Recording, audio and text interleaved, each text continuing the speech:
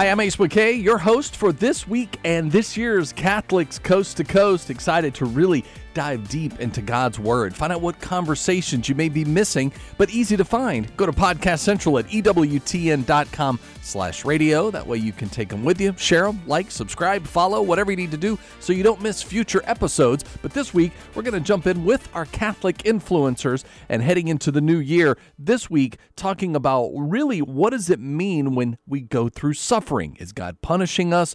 How can we translate that and also be in a place of joy? We'll get into it with our Catholic influencers this week on Catholics Coast to Coast. And we're talking about the Gospel of Mark and then a really interesting curly-whirly question. Make sure you stay tuned all the way to the end. Yes. Guys, sorry. Yeah, you go, Justine. I have a question for you guys. Ooh. I'm really scared for this one. It's always a serious one. I like to unpack the deepest, darkest secrets. Oh my goodness. But do you guys have a food that you eat in secret? Because objectively, it's pretty disgusting, but you love it. But if anyone else knew what you were eating, you would be so judged.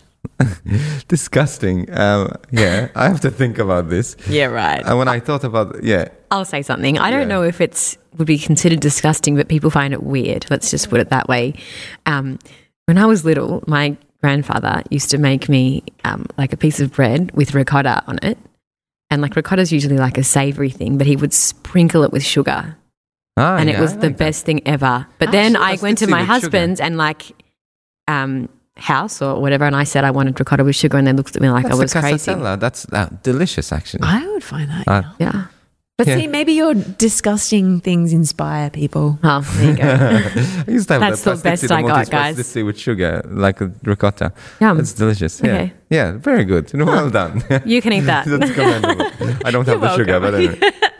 I think mine was inspired by I had nothing left in my fridge and I was really poor at the time. But I'd put tuna, a dollop of hummus. Oh. Some cheese. I'm getting hungry now. And jalapenos in a bowl. Oh my gosh, it sounds delicious. Sounds like a Subway sandwich. Guys, we're getting this wrong. This is not supposed to be delicious. Cry and tell me I'm disgusting. You didn't get the memo. Well, I haven't. I don't know. Probably because I don't know how to cook. I just eat really simply. But I could eat 2 tins of tuna a day, and they told me if they measured the mercury in my blood, it would probably light up in the dark. But I eat a lot of tuna because I don't have time to cook. Okay, I don't know tell how me to this: cook. have you ever Daniel. accidentally eaten your dog's food, even just a little bit? Maybe. I wouldn't put it beyond me. I wouldn't even have worried about it. I buy my dog very good, high quality food. Do you know one of my aunties who was a little bit like she grew up in the war and a lot of the like money saving stuck with her. Love it. Bless her soul, was a great person. But she saw in this magazine that some canned meat was on special. Mm-hmm. And she's like, oh, like I'll buy lots of cans of this meat. And so she bought the meat. She saved a lot of money. She went home and she cooked some like meat sauce for spaghetti and served it to her daughter. And her daughter's like, Mum, what meat is this? This tastes a bit weird, a bit different. And she's like, I don't know. I got it on sale. And she's like, show me the can. It was dog food. I knew that's where you were going with that. Oh my gosh. Dog food, but it was on special. So can I tell you, we'll get to the gospel soon, but one of the worst things that happened was a seminarian with us, and he went home to visit his family. And he drank some milk in the fridge, and it was his sister's breast milk to feed the babies. And it was the most awkward. Oh, anyway. Wow. And he told you about it. Yeah, it did. Told a pack of seminarians about it. Yeah, and it was so funny. I'll never forget it. But anyway. This is the most wonderful time of the year, Advent, Christmas. To prepare you for this wonderful season, we're offering an Advent retreat. We do this every year. This year is going to be extraordinarily special. I'm going to be one of the hosts for this retreat, along with the beautiful Rose and Augie from our FIG ministry team. We have so many amazing guests this year. Father Rob, Father Nathan, Sister Mary Sarah. We're going to have times of prayer, talks, mass, something for everyone. You know, we might be separated if we're tuning in online. We might be gathering together behind a screen and tuning in. But I invite you to come and worship Jesus as we get closer to Christmas. Hope to see you there. If you want to be a part of it, you can head to frgministry.com/events to get involved. don't want to miss it. I hope to join you there as we pray together and we prepare to celebrate the wonderful gift that God has given us. Now back to the We need to scriptures. calm down. Maybe we can say a prayer to start. Let's pray. In the name of the Father, Son, Holy Spirit, Amen. God, once again, we just thank you for bringing us into your presence. Thank you for bringing us around this table. I just want to pray for each person listening to this podcast that you would enlighten them with your word and with what you want to say to them, particularly in this time of Advent, as we prepare for the birth of Jesus. In Jesus' name, amen. Amen. And so today's gospel is taken from the Gospel of Mark, chapter 1, verses 1 to 8. The beginning of the good news about Jesus the Messiah, the Son of God, as it is written in Isaiah the prophet.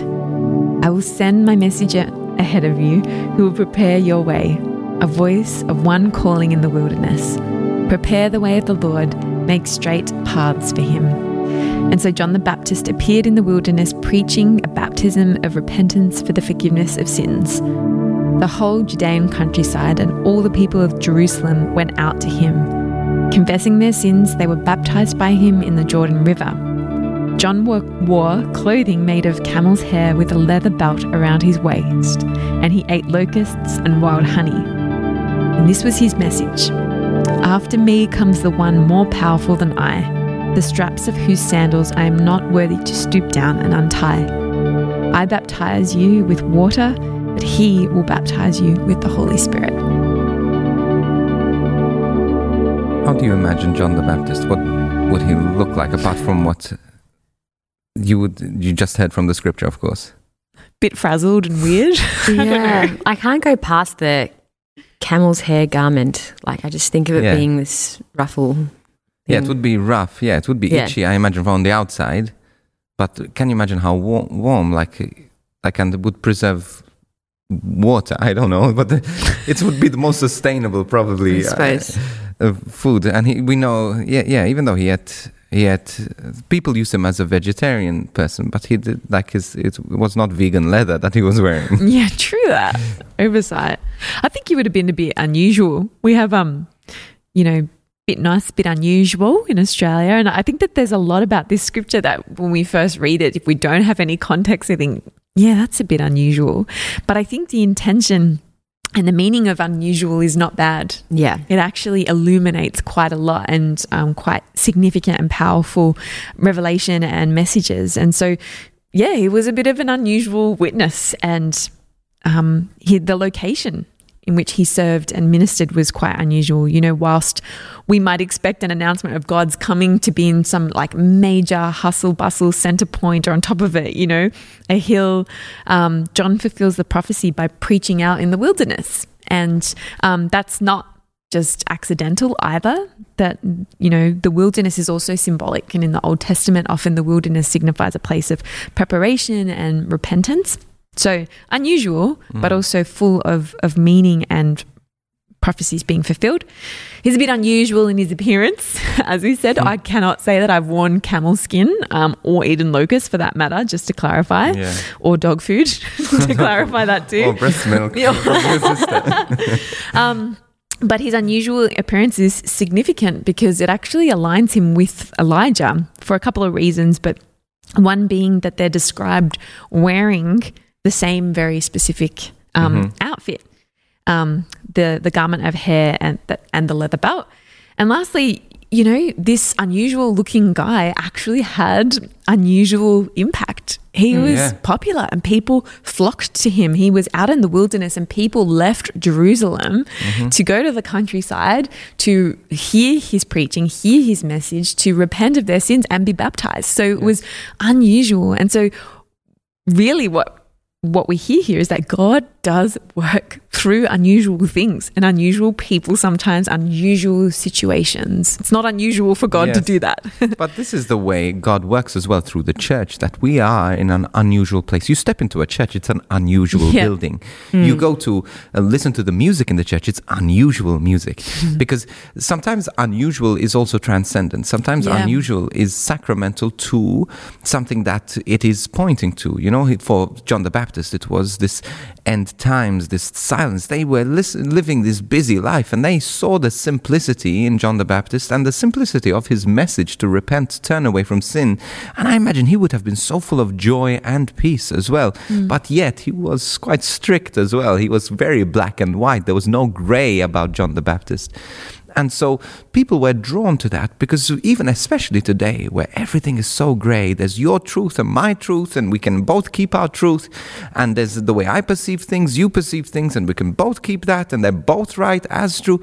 While for John the Baptist, it was like, this is right, this is wrong, believe it or go to hell. You know, and people need that. They need the church to be that voice. Sure, he would have had enemies. Sure, he would have had people that disliked him. But how desperate is this world for a church that is not afraid to point to heaven, that is not afraid to speak truth, and not afraid to be different? While we put so much energy in our music, in our efforts to become like the world, while the world is desperate for the church to become like heaven. I really was taken aback, or I love John the Baptist's humility, because even though he had this incredible following, this incredible influence, things were happening, like people's lives were being changed, they were turning back to the Lord, right? He still didn't point that glory towards himself. He kept saying, no, I'm just the precursor to the one who's going to come. I'm not even worthy to untie his sandals. And again, it's a reminder to us that we're called to this same humility. God might be doing incredible things through us, but again, we're not called to exalt ourselves, but again, keep pointing that glory back to Jesus. And maybe just a good opportunity for us during this time of Advent to look at, are we actually doing that in our lives? Yes, and it's, again, Advent is a beautiful time to introspect, to see whether we're living for heaven, whether even our presence, is our presence sacramental? Is our presence making a difference? And sometimes the difference it makes us uncomfortable. People act differently around us. They do different things around us. But how beautiful eventually when people, even though it makes us uncomfortable, are changing towards heaven, even one little budge at a time. Alyssa, you have a story which I don't know if I haven't asked if you can share this, but it's really impressed me. You went on holiday some time ago on a wedding, and there was something that happened. Well, I didn't know that it happened at the time, but I was at a wedding with some of our secular friends, and they obviously know that I'm Catholic because I'm on a Catholic podcast. And I generally be pretty careful about how I speak about it around there. I don't shove it in people's faces, but if they ask, I'm very happy to talk about it. Anyway, I had found out a couple of days after the wedding that they had planned this entrance into their wedding that had a whole bunch of different songs, and one of the songs was kind of a little bit offensive to Catholics, and I found out they were going to put it in, but then because I was going to be there, they took it out. Yes. And I was like, wow, I didn't expect, they didn't even tell me, my husband told me. But yeah, I found that pretty interesting. But how amazing, even something could be considered small, could be something big, but you were a presence enough for them to move things. And we don't really appreciate how much things move because of our presence when we spend time with Jesus. And just to think about this guy, I don't know if you ever heard of this evangelist, Billy Graham. Now, Billy Graham was one of the biggest and most incredible evangelists, and people would go to his services, tens, hundreds of thousands of people, Catholics and non-Catholics alike, and they would go to these events, and whole towns would go to them. But one thing that they noticed every town that Billy Graham went to and spoke at, statistically, Bibles went up, sales of Bibles, by 300%. Alcohol sales went down on an average by 40%, and several impressive amounts of people who submitted divorce papers retracted them during his time there or after. And so these are small things that he probably didn't even know about then. Eventually, they collected the statistics he did know. But how sometimes we don't realize that God impacts people. We expect God to impact in certain ways, but our presence, when we spend time with the Lord, when we spend time in the wilderness, and this is the important thing, and maybe we'll allude to this. What does it mean to spend time in the wilderness with the Lord? Because it's amazing to spend time with God in the abundance, but what about that wilderness? That is the place where we, in a sense, sense the presence of God, but we feel the presence of God least. Because we don't see the fruit, we don't see, it's not glamorous, it's not glorious, and it's actually discomforting. It's really powerful that the way he lived his life, at a minimum, made people think. And I think if we can live lives that at a minimum make people think, that's a really powerful circuit breaker. Because perhaps there's a lot in this world and a lot of messages that people are exposed to that don't require much thought, that don't require critical thinking. But if you can live a life and live in a certain way or respond in ways that make people stop and think, I think that's perhaps John the Baptist-esque, and it's not us, it's Jesus ultimately at the end of the day, and that's exactly what John the Baptist is about. This is not about me, guys. Like, please do not misunderstand what I'm here for. This is about, and he didn't say it, but this is about Jesus. Yeah, and people are going to look at us. They're going to follow us, and they're going to look to us. But at the end of the day, it's about Jesus, and we're pointing to Jesus and making, in a sense, making Jesus famous. He's already famous, but even God uses our fame, and fame can. I'm not talking about on a stage fame. The fame it could be within your household. It could be it's your place of influence. Yes, and to point to Jesus. This Catholic Influencers podcast is sponsored by Modern Grace. Modern Grace is a unique online Catholic gift store with a beautiful faith-inspired collection of gifts and homewares to bring into your life and to share with your family, friends, and faith-filled community. Stocking everything from liturgical planners, rosaries, inspiring reads, sacramental gifts, Catholic homewares, a children's collection of toys, wraps and teethers, and FRG ministry merchandise and more. Modern Grace introduces Catholic gifts which add value to your faith life for any occasion. Discounts available for stocking church piety stores, conferences and events. Just contact us online for more information. So check out their range at moderngrace.com.au and follow them on Facebook and Instagram.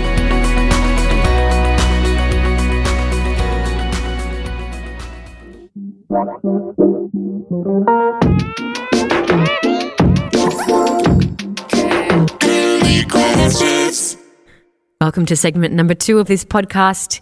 As we said at the beginning of this episode, we have a very curly-whirly question today. And the question is, I have cancer. Is God punishing me? Okay. Honestly, when I read our show notes, the podcast notes for this, I felt like all the wind got knocked out of my stomach with this question because it's so real and I don't know who you are and I don't, it's such a big question. Just to clarify, this is not any of us who has cancer, but someone else who has asked the question. Brought this question to us. It was just written in verse. Yeah, and it's a real question. It's a horrible question, and it's a reasonable question as well. Absolutely. I think it's a really human reaction. I think whenever something happens to us that we didn't quite plan and it hurts and it's sucky, we can view it as, hey, is God punishing me for this thing that I did or this thing that I didn't do? And it's normal for people to feel like that because this is the way human beings naturally feel, that we feel that when something bad happens, it's a punishment. When something good happens, it's an award. That's the way we're conditioned. And in fact, there's a big philosophy which is anti-Christian in a sense called karma. Now, karma is all about being punished for the wrong you did and being awarded for the good you did as well. So, but we know because of the cross, if we were we're not punished because of the things that we did, and because everything goes to the cross. So karma, sort of, there's something that stands right in the middle of the way, and that is the cross. But also, God doesn't punish us for our sins. The Old Testament, people, even the time of Jesus, they said, look, there was the blind man on the side. What, did they sin or did their parents sin? So there was this understanding that God punished us for our sins. Even in the Hindu religion, that is so prevalent. Yeah. So like the caste system, you leave the sick on the side of the road, you let them die, because if they pay for their sin in the next life, they'll reincarnate as something better. So as I'm just all saying all of this to say that this is a really human, real question. Mm-hmm. I found this one really hard to give thought to, and to be honest, my first, aside from feeling like I just wish I could spend time with this person, I think the first thing was the answer is God punishing me. Like my heart was like, no, like God is not punishing you. No, that is not who God is. That is not in his character. That is not what he says. And he's proven that that's not who he is. And aside from that, I have a whole lot of things that I've written, but I don't feel right in sharing them. But I know that you guys have some wisdom to share. I don't know if it's wisdom. It's just, I think, things that I guess have comforted me in times of suffering that, I don't know. What am I going to say? But look, I think it's important for us to understand, as you were saying, that God doesn't punish us for our sins, and that's a wrong aspect of looking at it. Sometimes things happen, bad things happen. In the book of Job, take the Old Testament, and this was the whole question. And my prayers, read the book of Job, open the book of Job, because he was the most amazing man, and he was the man after God's own heart, and he was doing everything that God asked and required of him, and more. He was the most generous person, but yet bad things kept happening to him. Sickness kept happening to him. Disaster within his family. He lost his children. He lost everything, and yet he never did anything wrong. And then there comes this battle between Satan and God, and and Satan keeps saying, can I punish him some more? Can I punish him some more? So that in his mind, he starts to turn his back on God and saying, hey, I've been so faithful to you. I've done so many good things to you. And this is maybe the question you're asking. I've done so much good. Look at all those wicked people out there. Why don't they get cancer? Why do I get cancer? Why do I have to go through this? I've done so many good things, and yet God seemingly has turned his back on me. And again, that's a normal question to ask. But if you look at the book of Job, it was a battle for the soul. It was a battle for his heart. You see, even if you get cancer, even if the disaster comes your way, even if you lose your children, will you still love me? Will you still follow me? Will you still trust me? And that is the hardest question, the hardest battle to go through, because sometimes we don't want to trust God. Sometimes we don't want the cross. Sometimes we don't want the battle.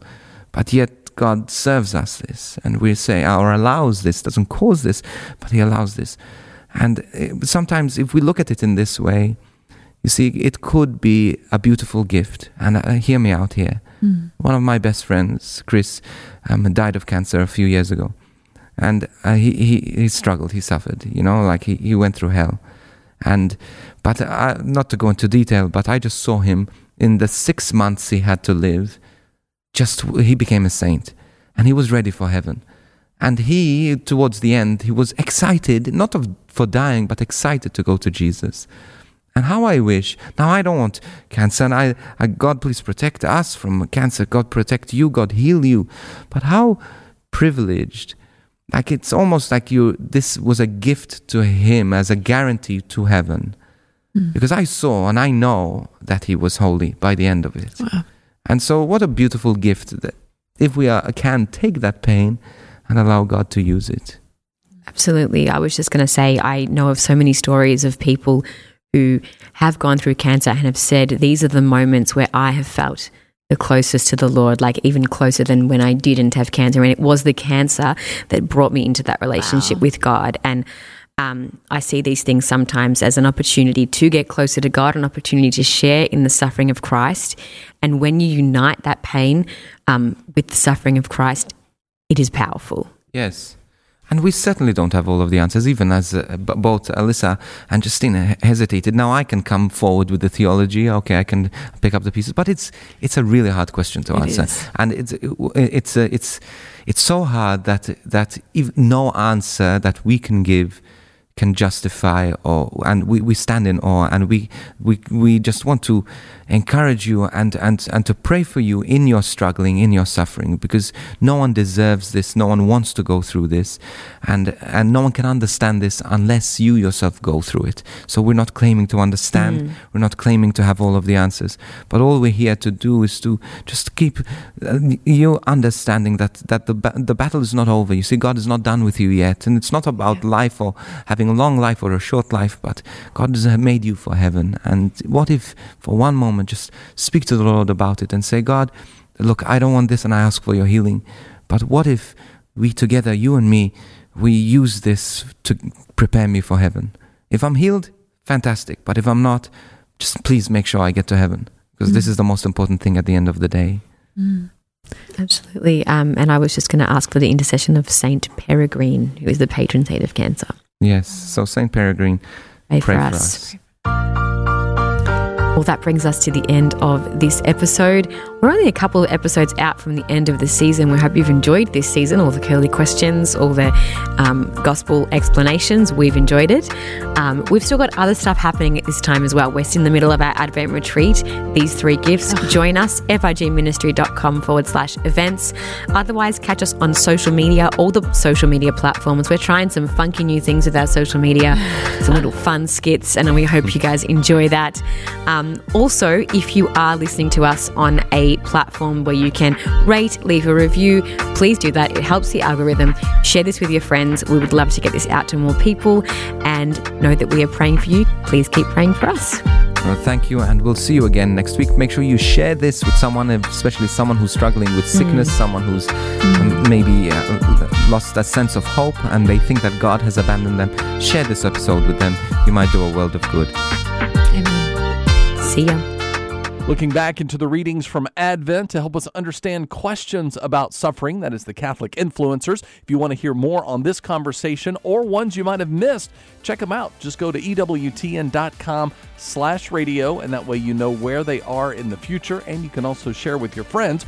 I'm Ace McKay, and when Catholics Coast to Coast returns, our new year is also bringing a reason of hope. Alanis, Jack, and Jemmy all discussing really the Array of Hope blog about my boyfriend wants to be a priest. What does that mean for you or someone you know? We'll dive into it next with a reason of hope on this week's Catholics Coast to Coast.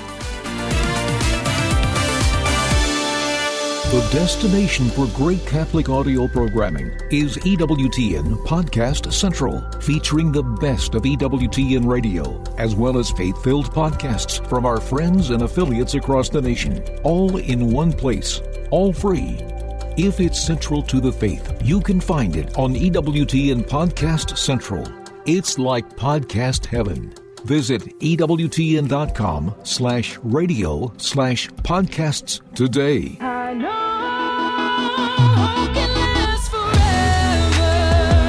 Hey guys, what's up? Welcome to A Reason for Hope Candid. This week, our topic is titled Dumped for Seminary. And, we have a little Google Doc with topics that we might talk about. And on our website, I looked at the analytics, and pretty frequently in the top 10 viewed pages, there's a blog post called My Boyfriend Wants to Be a Priest. And we were in a meeting and I said, maybe people want to talk about this. So we figured we'd make a podcast out of it. So I believe that, Alanis, you've heard some stories that deal with this topic. I have several friends who were dumped for the seminary. Wow. And I've also heard a lot of stories of just people who are married now, but it was just like such a struggle in the beginning stages of their relationship because they didn't know for sure if the Lord was calling them to be a priest or into marriage. So you're saying that they didn't necessarily break up and the significant other didn't become a priest. Yeah. It was just a road, like a hurdle that they had to get over. Yeah. Gotcha. And I feel like it's usually the case in most relationships. Yeah. When the guy doesn't discern before he enters the relationship. Wow. Interesting. Sure. Mm-hmm. Interesting. Now, there's a couple questions here. One of the questions was, do you think every man should discern becoming a priest? Which kind of just led to what you said, like discerning before you go into a relationship. Because that could present a roadblock or a hurdle. Right. A struggle, perhaps, that might have been avoided. Right. So I think the same question can be asked of women, too. True. You know, yeah. That's not just a one-way thing. Yeah. Being called to a different vocation of holy life. Yeah. It's interesting, though, because I don't think it's the inverse problem isn't really happening. And maybe, I'm sure it has happened where the woman breaks up with the guy to enter the convent, but I think it's much more rare. And it may even speak into just like the different desires of man and woman, because a woman desires to be seen, known, and loved. Like that's her number one desire. So when we have that in a relationship, it's kind of difficult for us to find ourselves continuing to yearn for that. And maybe, I'm sure that there are scenarios where that's the case. But then for men, for you guys, your deepest desire is like to be a hero, to like be a man and like to provide. I was gonna be like, yeah, that's do you disagree? Like the heart of a man is like, no, I think you want to be. I think provider. As I get older, Provider. I have that. Yeah, 1,000,000%. Especially definitely, as a man like matures. a desire for greatness. Yeah, definitely. Especially in terms of whether it's communal sort of leadership or in the family, or even as a priest, like a spiritual father, spiritual leader. Yeah, I think you're right, Alanis. Every man has the desire deep down inside to somewhat, in some sort of situation, be a provider, a leader, a lover, and a protector. Which could be fulfilled in marriage, like 1,000%. But I think, like, what is more heroic than laying your life down for God?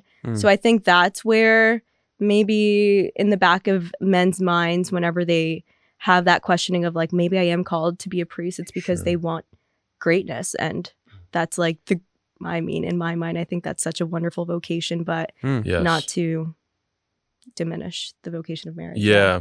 I think this reminds me of a conversation I had with, once again, Dr. David Heiduck. Dr. Heiduck. How many minutes? 4 minutes, 44 seconds it took. This is good. We're going to keep doing this. Yeah. 4 minutes, 44 seconds. So this was a while back, 2-3 years ago, maybe. Yeah. So St. Paul said in the first letter to the Corinthians, chapter 7, I wish you were all in the same state as myself, but each of us has his own endowment from God, one to live in this way, another in that. To the unmarried and to the widows, I would say that they will do well to remain in the same state as myself. But if they have not the gift of continence, let them marry. Better to marry than to feel the heat of passion.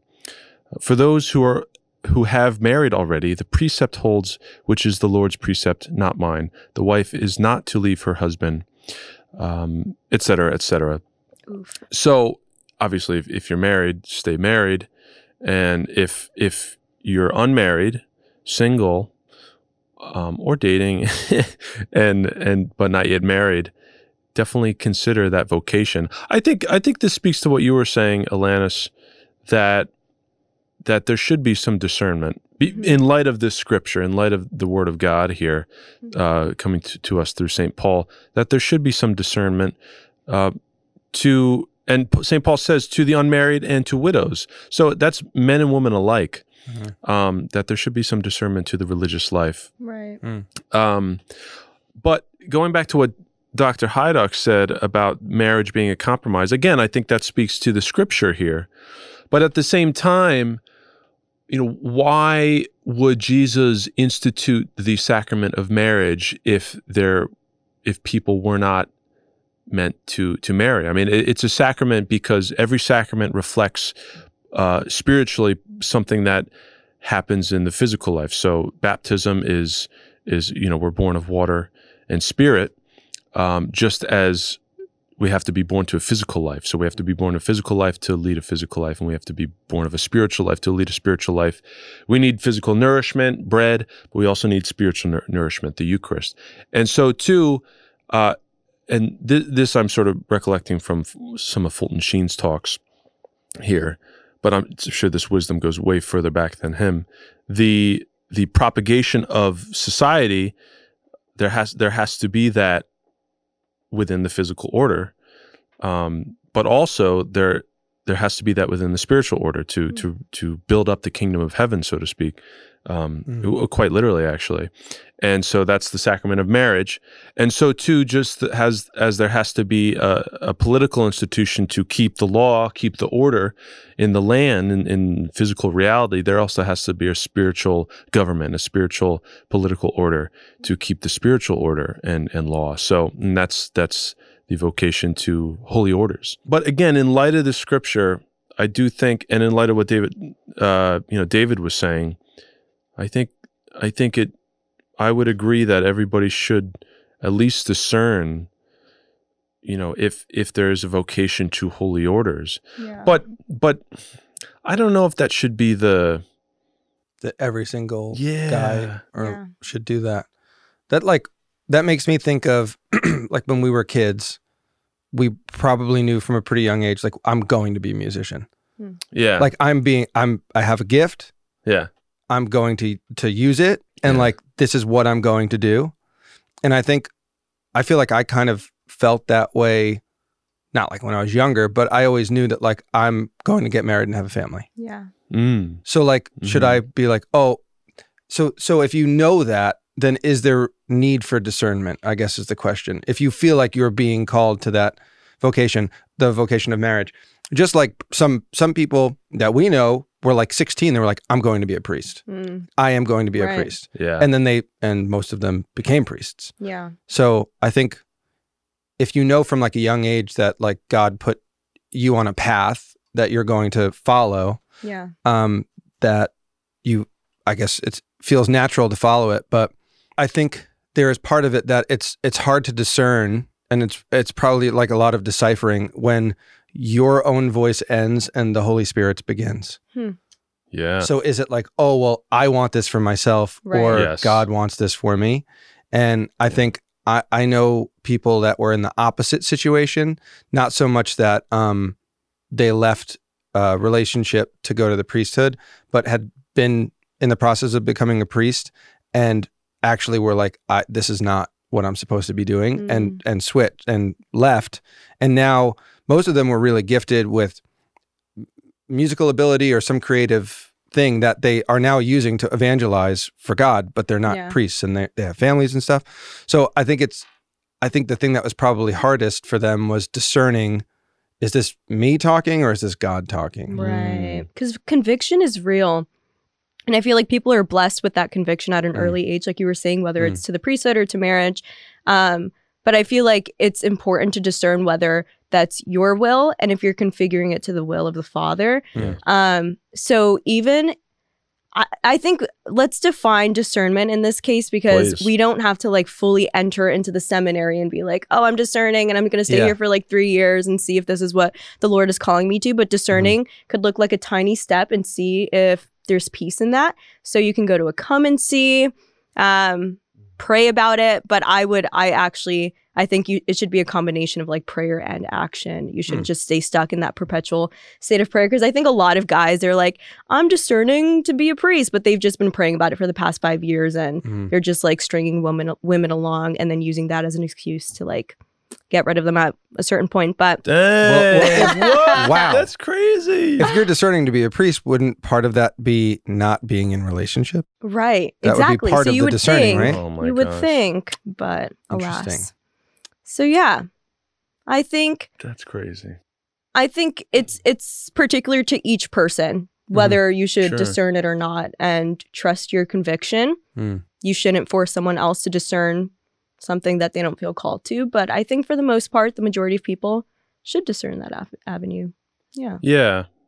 Yeah. I think the people around that person, everybody should, I think, be helping each other to discern in a way, especially within the familial unit. And we're here at Array of Hope, we're working on a film right now called Vocation that should be out pretty soon. I think all the filming is pretty much done. It's just being edited, in which a bunch of priests and even some married people are interviewed. Yep. in regards to their vocations. And a big part of the film is sort of encouraging, and one of the reasons the film came about was to help encourage families, and especially parents, to always be constantly really discerning what God wants for their child. So if let's say, you're at church with your young family, and your 10-year-old son seems to have a real devotion to the Eucharist and is just really prayerful and just seems to be very, very reflective, melancholic, whatever it might be, has a real devotion to the Blessed Sacrament by the grace of God, that son or daughter may be geared to the discerning a vocation to holy orders. And then the opposite, if through prayer, maybe God's revealing to you as a parent that maybe your children are geared towards marriage. I think the family really should be involved in that, Agreed. Yeah. So if you're wondering how you can help this ministry, rating and reviewing this podcast is the best way to help others hear it, as well as sharing it with your friends and your family. So join us in this mission by rating, reviewing, or sharing this episode with someone you think needs to hear it. And we want to thank you for your continued support of A Reason for Hope podcast. We are all called to be good stewards, whether that means making wise financial decisions for our families, for our parishes, or for organizations that we may advise or direct. Owning gold and silver is easy, and we're happy to be partnered with St. Joseph's, who has exclusively focused on helping families protect their wealth in gold and silver for over a decade. Their pricing is very competitive, and their dedicated retirement team was recognized last year as only one of 2 dealers in the nation who meet the stringent criteria of integrity, value, and dependability by an independent trust company. Take the steps today to protect your family from potential financial stress and allocate some of your hard-earned dollars to gold and silver as good stewards. Go to www.stjosephpartners.com/Array of Hope to learn how you can protect your loved ones at this important moment in history. Again, that is www.stjosephpartners.com/Array of Hope. I wanted to ask you guys if you think that peace is a sure sign that you are following God's will. And that might be a very controversial question, or like maybe even a stupid question. But I ask this because I'm reading Sister Faustina's diary right now, St. Faustina's diary. And although she had already discerned her vocation to her novitiate, she, for several years, experienced great torment and like great anxiety, so much so that at a certain point she was healed of it, but she had physical sort of remnants of that spiritual torture in a way. It was, she explained it as like spiritual torture, and she explained herself as an abyss of misery. But Lord, I know that anything, because I am an abyss of misery, anything good that's within me is only from you. And so you are an abyss of mercy. So of course she found peace in that, but it doesn't necessarily mean that she was at peace while going through these trials from God. And she even reflects that while going through these trials, she after being healed from spiritual torment, essentially, she was able to see back and reflect that at those moments when she felt abandoned by God, those were the moments when God was the closest to her, which is super interesting. And so I at the risk of maybe leading people astray, which I certainly don't want to do in terms of discernment, I think it's, again, important to I think peace has a lot to do with discernment. Yeah. But I also think there should also be a struggle as well. Like, I don't think it's always going to be peaceful. Well, yeah, what's the saying that like nothing good comes easy, right? Yeah. And I think it's that if you have the perseverance to go through the things that are hard because you're convicted to that, I feel like that's when you know, like, even though this is really hard, I have to be doing this. And I don't know, I feel like there's peace in knowing that, like kind of what you're saying with St. Faustina. Yeah. Is that she knew she had peace even though she was going through torment, that like this is what she was supposed to be doing. And I think that like it's a feeling that good point. Yeah. You have to reflect on and see if you're having that feeling or not. Yeah. But I feel like somebody like St. Faustina, she was certain that that was what she was doing. And I think that's part of the discernment of figuring out, like, is this what I'm supposed, is this what God wants me to be doing? Yeah. Yeah. Does this help me to rely on him more than relying on myself, essentially? Right. Because like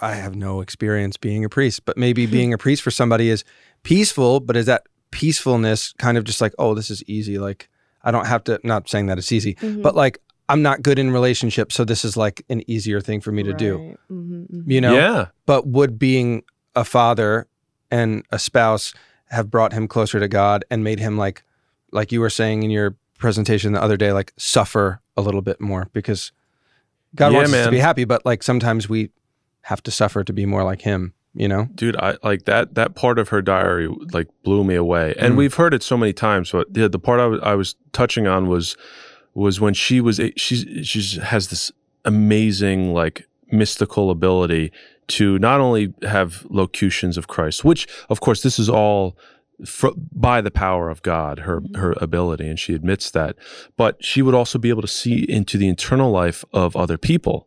And so she was able to see into the internal life at certain times when Christ allowed of her spiritual director, or at least one of them. I think his name was Father Sapaco. And she saw that God was asking him to do something, and he was being obedient to it. But then she was able to have a mystical insight into seeing that God was getting in the way of the priest being able to do what God was asking him to do.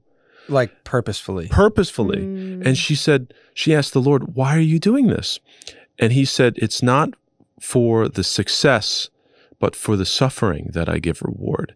And that just blew my mind. And it's so like contrary to what the world would think of as good, you know, or something that God would permit, a good God would permit. Yeah. But Faustina consistently admits that you know, these are mysteries, but they're holy mysteries that we have to submit to. And I guess a further reflection is like, if you're being attacked, we often say this here, if you're being spiritually attacked, which she was, and we often are, we all are, then that usually means but you're relying on the grace of God to get you through that, and you're not falling into mortal sin, that you're doing something right. You know, you're on the right path. So I remember in discerning for marriage, I've been married since August.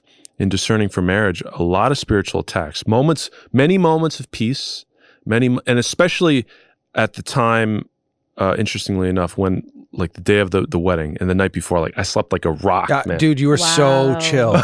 I was like, what? You were just like sitting up front, and like the photographer's coming up to you being like, oh, women are always late. And you're just like, whatever. Yeah, Sarah was 20 minutes late. Like, yeah, you're like, whatever. And I was like, oh my God. I was like, I knew she was coming. Yeah. But I was like, oh man, like that's going to be me, because Ken's is always late. And I was like, you don't want to wait any longer. No. But you were like cool as a cucumber. I think Ken's even said, she was like, why is Jack so calm? Thanks, bro. Well, but there are plenty of times, we were engaged for over a year, but plenty of times spiritual attacks. Can you elaborate on that? I'm trying to engaged remember currently. I'd like to.